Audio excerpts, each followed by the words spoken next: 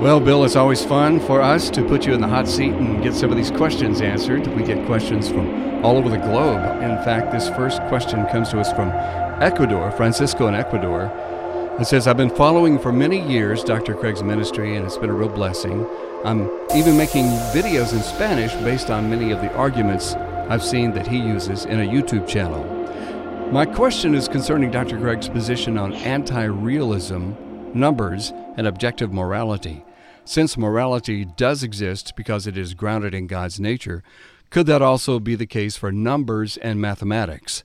I understand that, for example, it's strange that propositions and properties exist, as in the conceptualist view.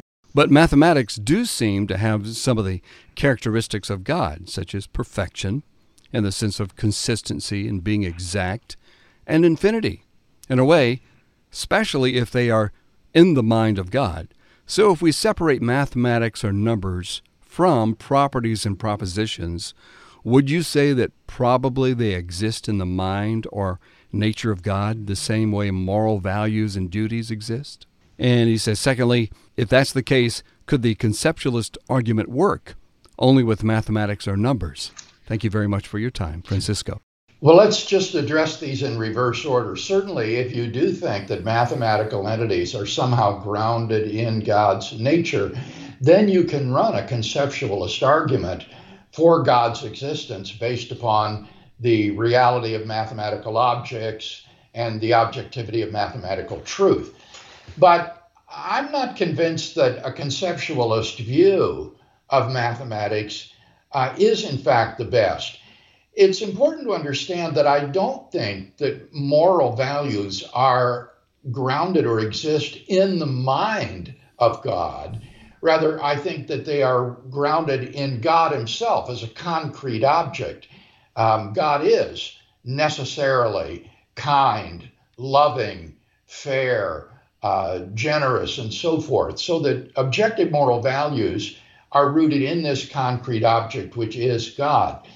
And Francisco seems to be willing to say that properties and propositions should not be grounded in God as the conceptualists think, but he wants to make room for mathematical entities to be grounded in God. And that seems to me to be rather ad hoc. If you can get rid of abstract objects like propositions and properties, then I don't see any reason to think that mathematical objects like numbers and sets are any more real than our properties and propositions, and therefore should be put in the mind of God.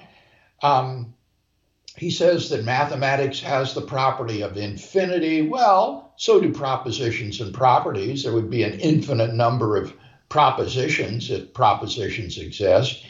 And the infinity of mathematics is a quantitative concept that I think is inapplicable to God. God is not a collection of an actually infinite number of definite and discrete particulars. When theologians talk of God as infinite, they mean it in a qualitative sense, not a quantitative sense. God is morally perfect, eternal, omnipotent, omnipresent, and so forth. Moreover, and finally, I think there are certain difficulties the conceptualist faces in identifying mathematical objects with God's thoughts. For example, could sets be thoughts in the mind of God? Alvin Planning has suggested that maybe sets are God's collectings, his mental collectings of things into groups. Well, if you think about that, Kevin, how is it then, if sets are in the mind of God as thoughts, that I could have access to sets? Suppose I collect mentally the objects on my desk into a unity. That would not be the set of all objects on my desk on this view. Why? Well, because that set exists in the mind of God as his collectings. And so I wouldn't have access to that set even though I talk about the set of all objects on my desk. But how could that be? How could they not be the same? How could they be diverse? Because in set theory, it's membership that determines sets.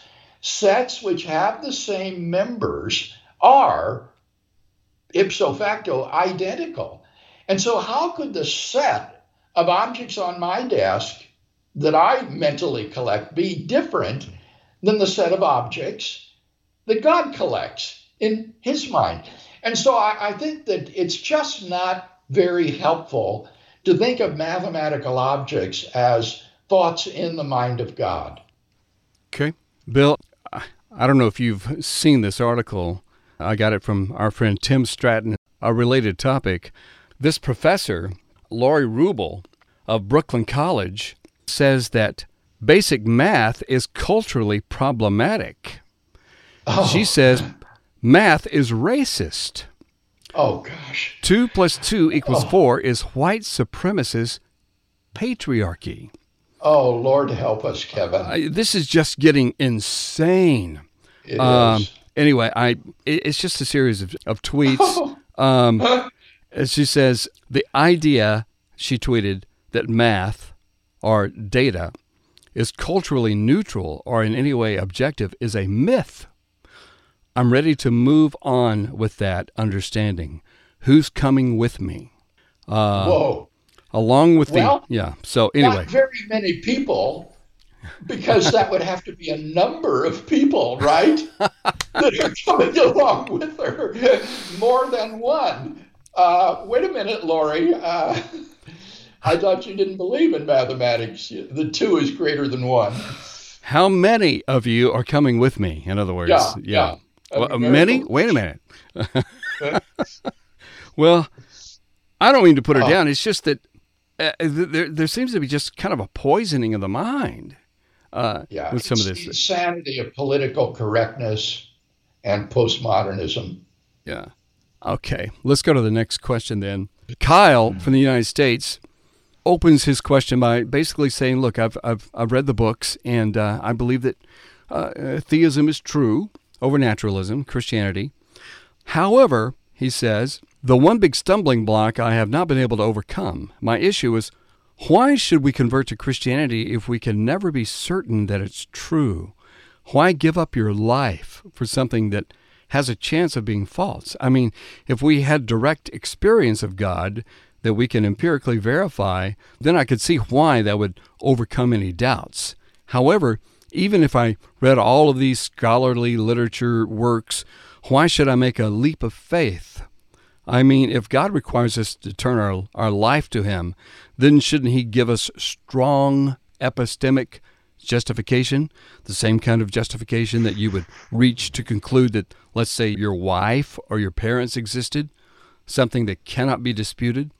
The philosophical and historical arguments are not a certainty as something like a direct experience. I think you see where he's going here, yes. Bill. Yeah, I couldn't have a more different perspective on this question, Kevin. When I was a non-Christian, Kevin, and first heard the gospel, it occurred to me, if there's even a 1 in a million chance that this is true, it's worth believing in it. Because if it's true that there is a God who loves me, created me, and wants to give me forgiveness and eternal life, this is so tremendous a good that it's worth taking a chance on. So I think it's quite the opposite of what Kyle here is saying. Far from requiring certainty, the great goods to be had from belief in God and in Christ are such that we ought to believe in it unless we have very good reason to think it's false. And this is the essence of Pascal's wager, isn't it? Pascal said that you have infinity to gain and nothing to lose by believing in the Christian gospel. Whereas on an atheistic view, if you believe in atheism, you have infinity to lose and little to gain by becoming an atheist. So when you're confronted with a choice between belief and unbelief, it seems to me that the choice is very clear, that the prudent choice is to believe in God. And so I think God has given sufficient evidence for every person to make a rational decision with respect to his existence, and that he's under no obligation to give us certainty about this. And we should not demand certainty in a question this important and this life-changing. To just give one more illustration, William James talks about the will to believe, and he imagines a choice that is forced upon you. Say you're on an alpine hiking expedition by yourself, and you see that a mountain storm is coming up, which is life-threatening, and you come to a fork in the path, and you don't know which fork leads down to safety and which goes ahead. And suppose some other hiker passes you and saying, oh, it's the left fork that leads to safety. Now, should you just stand there immobilized, saying, well, I don't really have any certain evidence that that's true. I don't really know that that's right, or that he knew what he was talking about, so I'm just going to stay here and die on the mountainside rather than take the risk and go with the evidence where it points. Clearly, the rational thing to do in such a circumstance is to go with the evidence that you have, even if it is uncertain. It would be folly to allow the lack of certainty to paralyze you and lead to your doom. And that is, of course, what is going to happen to the atheist if Christianity is true and the atheist stands there refusing to make a decision. Yeah. And Bill, I think we could commend Kyle because he's invested in his faith. He's read, Swinburne, and he's even read Graham Oppy to maybe get the opposite. He follows you and reasonable faith, and he says it all comes down to the resurrection at the end of his question. We would commend him for.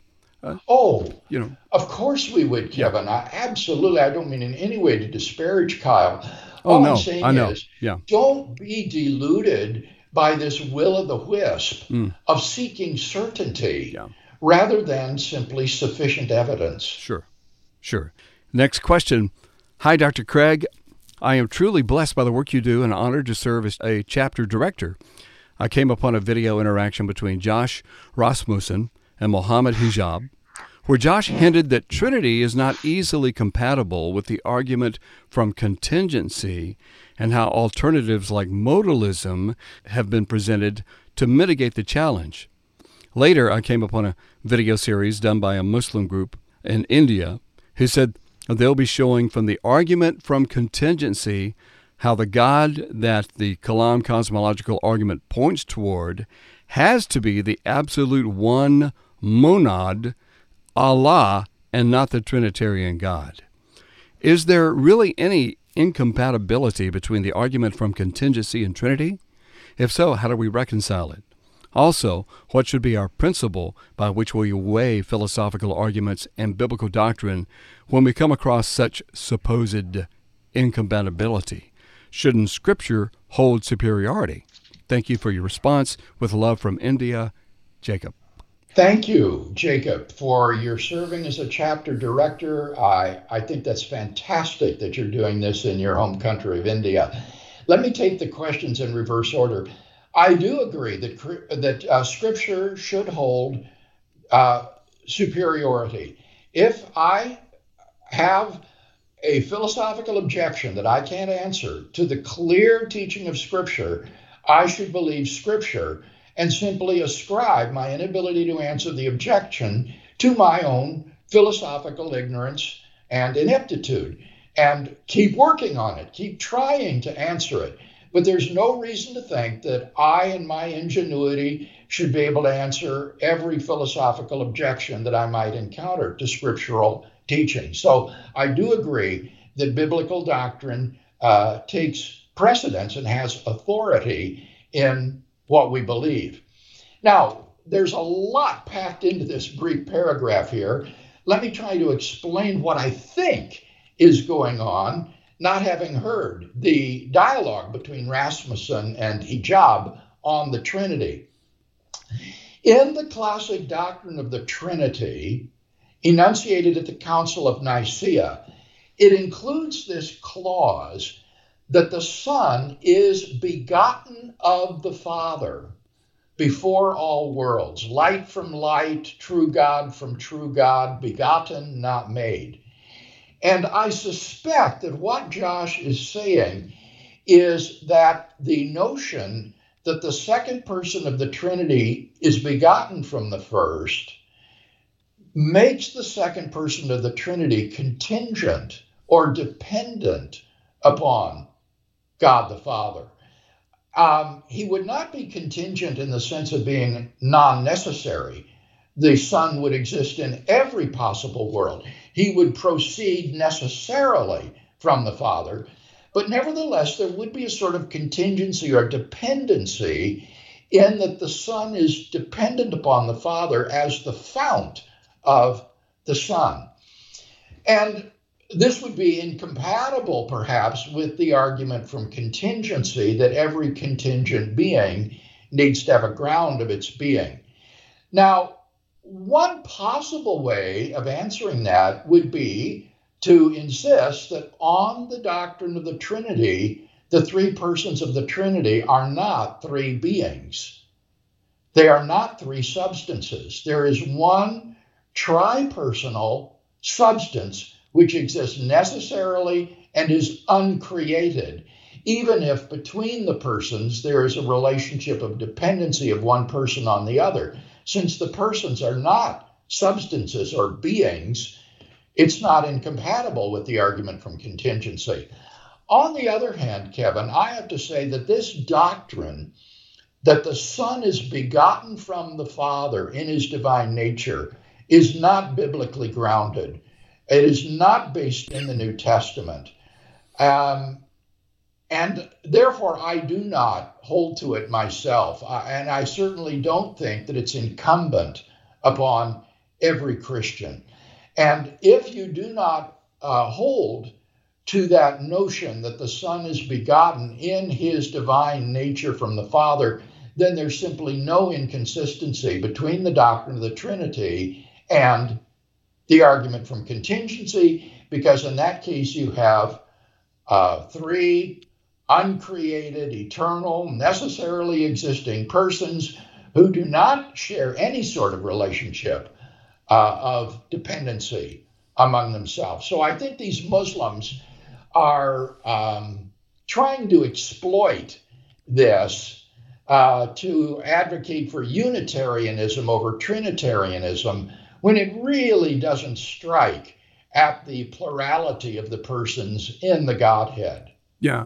Bill, just to expand on that a little bit, is the Trinity an example of revealed theology from the Scripture, the doctrine of the Trinity, as opposed to something that we arrived at philosophically?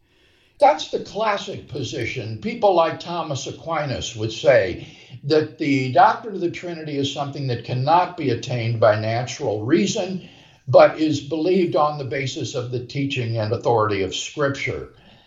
And that's the view I incline toward. Mm-hmm. But there are certain contemporary Christian philosophers like Richard Swinburne, who gives arguments that God is necessarily tri-personal, that there could not have been any less than three persons in the Godhead, and there could not have been any more than three. Yeah, and at any rate, we can do what you just did, and that is, even if it's revealed doctrine, and we look at the doctrine, we can examine it philosophically. And I think that's been extremely helpful. It doesn't mean that it's impervious to philosophy. It just means that we didn't arrive at it necessarily strictly philosophically, that it is an example of revealed doctrine. But then we can apply philosophy to it, just like you've done with the atonement, Bill. I mean, well, and as I said in answer to the last questioner, if there were a conflict between the doctrine of the Trinity and the argument from contingency, then you ought to give up the argument from contingency, Yeah. not the argument, not the doctrine of the Trinity. Yeah. So I have far more confidence that the doctrine of the Trinity is true than I do that the argument from contingency is sound. Fortunately, as I've just explained, I don't see any conflict between the two, and therefore I don't think that this will serve as an effective apologetic for Islam or Unitarianism.